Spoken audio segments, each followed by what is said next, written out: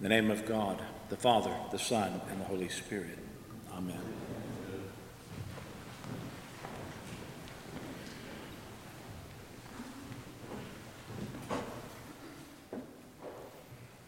Sorry, we have no children. So there are three men who married wives from three different states. The first man married a woman from Michigan, and he told her that she was to do the dishes and the house cleaning.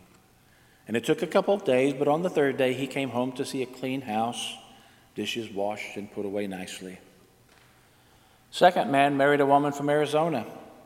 He gave his wife orders that she was to do all the cleaning, the dishes, and the cooking. Well, the first day he didn't see any results, but the next day he saw that it was better. By the third day he saw his house was clean, the dishes were done, there was a huge dinner on the table. The third man married a woman from Texas. He ordered her to keep the house clean, the dishes washed, the lawn mowed, the laundry washed, hot meals on the table at every meal. He said the first day he didn't see anything.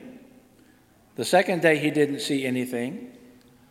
But by the third day, the swelling began to go down on his left eye, and his arm was healed enough to where he could fix himself a sandwich and load the dishwasher.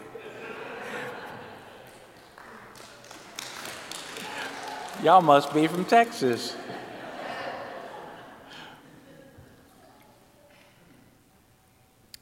Some of you may remember the old story that preachers used to tell about a little boy who was hanging around for his father one day while his father was trying to read a magazine, and the father decided to occupy the little boy's time by tearing a page out of the magazine, then cutting it into pieces. Then he had the little boy try to place the pieces all back together. Now, he thought this would occupy the boy for quite a while, but he was wrong, because in a short time the boy had the page all reassembled.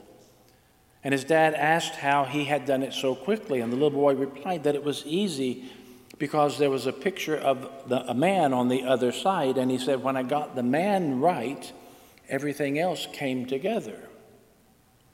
It's an old story, but it's an important story, especially when we come to the Gospel of St. John.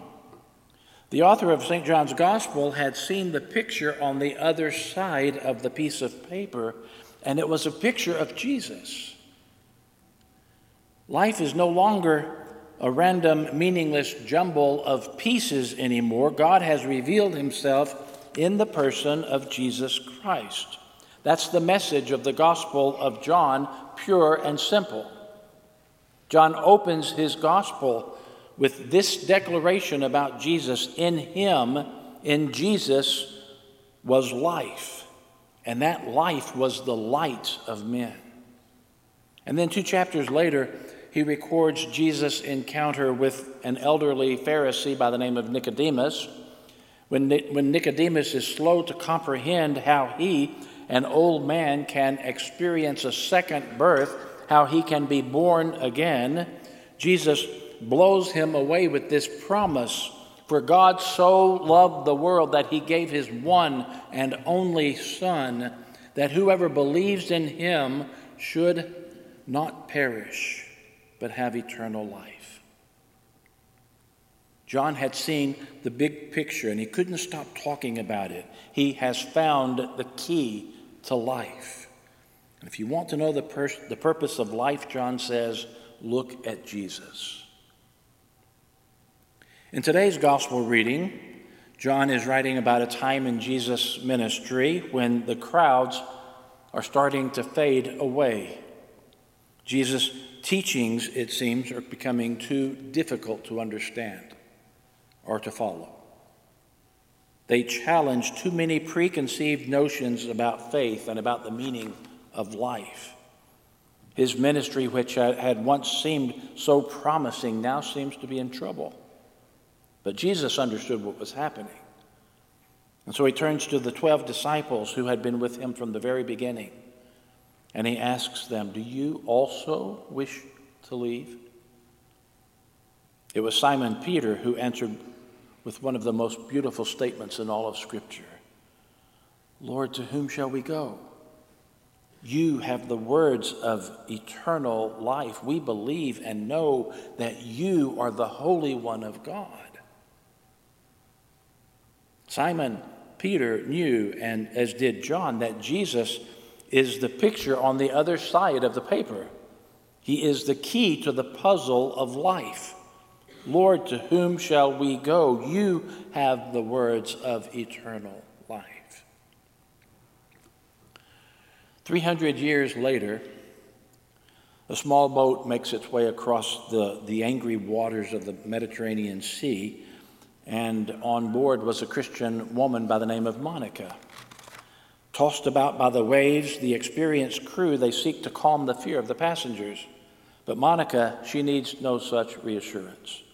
In fact, it is she who calmly promises the troubled sailors that everything's going to be okay.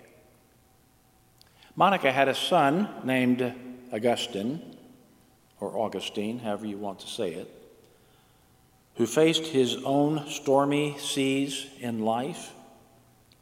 At his home in Italy, as he was waiting for his mother's arrival from Africa, Augustine found himself to be in a dangerous state of depression, as he himself says in his own books, in his own writings. Augustine was born in the year 354 in a Roman province of North Africa. His father was a Roman pagan. His mother was a devout Christian, his mother Monica. Augustine was an avid reader and a lifelong student. He pored over the various philosophies and teachings of his day in a vain attempt to understand good and evil, sin and virtue, heaven and hell. And believe me, he experimented with each and every philosophy in searching for meaning in his life. In his own words, as a youth, he ran wild in the shadowy jungle of erotic adventure. Augustine had been raised in the church, but he found the old Latin version of the Bible to be uninviting. One day, his mother Monica introduced him to the teachings of Ambrose, a Christian bishop whom he grew to deeply respect. In the summer of 386, Augustine was in the garden waging this spiritual debate within himself. He felt so trapped by the sins of his past that he broke down in tears. It was then that he heard this voice of a child chanting, "Pick up and read, pick up and read." He felt this to be the voice of God. And so he found his Bible, he randomly opened it, and he began to read Romans chapter 13, which read, "Let us behave decently as in the daytime, not in orgies and drunkenness, not in sexual immorality and debauchery, not in dissension and jealousy," which, by the way, describes Augustine's life to a T. Romans continues, "Rather clothe yourselves with the Lord Jesus Christ, and do not think about how to gratify the desires of the sinful nature." Augustine would write later of his conversion, "I neither wished nor needed to read any further. At once, with the last words of this sentence, it was as if a light of relief from all anxiety flooded into my heart. All the shadows of doubt were dispelled." The following Easter, Augustine was baptized. His mother, Monica, she lived to see her son's conversion. She died a few years later. Her prayers, constant, continual prayers, were answered. Augustine embraced Christ with such a passion that eventually he was ordained, later became a bishop, and his writings have had an enormous impact on Western thought. Augustine discovered what John and Simon Peter had discovered: the key to the puzzle of life is Jesus Christ. 1,700 years later, a missionary who spent much time in the Philippines, speaks about a time back in 1986 when he was showing a film and preaching one night. He said he remembers weeping over the millions of babies being aborted in America, and he prayed, God, if you give me a son, I will raise him to be a preacher. Not long after, Bob and his wife Pam conceived their fifth child. It happened to be a very difficult pregnancy because early on Pam had contracted amoebic dysentery, which briefly had put her into a coma. Her doctor, who was fearful that medications they had given her had damaged the fetus, advised her to abort the baby. She refused. And on August 14th, 1987, Pam delivered a healthy, if somewhat scrawny, Timothy Richard Tebow. His father recalls how all his life, from the moment he could understand, had told him, you are a miracle baby. God's got a purpose for you. And at some point, I think he's going to call you to preach. Some of you probably recognize the name Tim Tebow.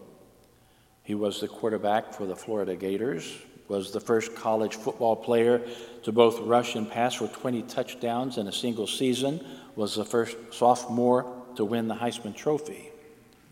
But what you might not know about Tim Tebow is that he is an exceptional Christian role model in today's church. Tim Tebow loves the Lord Jesus Christ. And as one team member described it, because of Tebow's phenomenal influence, the Florida team had launched a series of community service initiatives to the point where the players devoted off-the-chart hours to charitable causes. But the thing that really stands out is the fact that Tebow, who said it was one of his favorite things to do, went and visited hundreds and hundreds of inmates within Florida's state prison system. Tebow was spending time with guys who had no hope, guys who had no support, and who had been totally written off by the world. Each prison program began with prayers and the singing of gospel music, but the highlight of the night was the 25-minute oration by Tebow, who stressed to the inmates the importance of finishing strong and concluded with an invitation for the prisoners to come down from the bleachers to be his brother in Christ and to be born again. The emphasis on finishing strong certainly applies to football, but more importantly, he tells them it applies to life. He said, a lot of you started the first and the second and the third quarter really bad. The room falls silent. He says, you might be losing, but you know what? It doesn't matter because it's about how you finish. And when the cheering fades, Tebow shares with the inmates the fact that when he was a young boy, he cared more about sports than he did about his Savior. He said, I told myself I don't need Jesus. I was full of pride. It was all about me. And then he makes it clear that if he himself could see the light, then they too could see the light. Tim Tebow had discovered what John and Simon Peter and Augustine had discovered. The key to the puzzle of life is Jesus Christ. Millions of people of every walk of life have discovered this truth. Lord, to whom shall we go? You have the words of eternal life. We believe and know that you are the Holy One of God. This belief is why we are gathered here in worship this morning. We haven't come here this morning just because it's our tradition.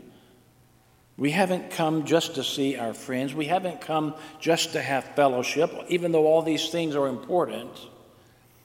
But if any of these things are the one critical reason that you're here today, you're probably not going to have a truly uplifting, spiritual, godly experience. Such reasons for coming to worship, in G.K. Chesterton's words, reveal that our religion is more a theory than a love affair.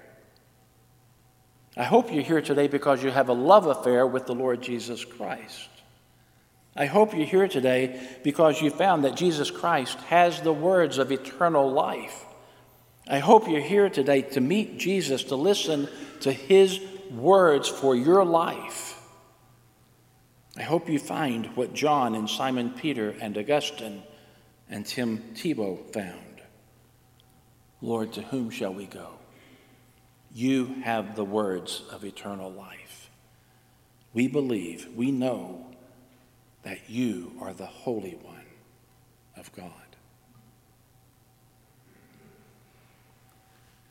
In the name of the Father, and of the Son, and of the Holy Spirit.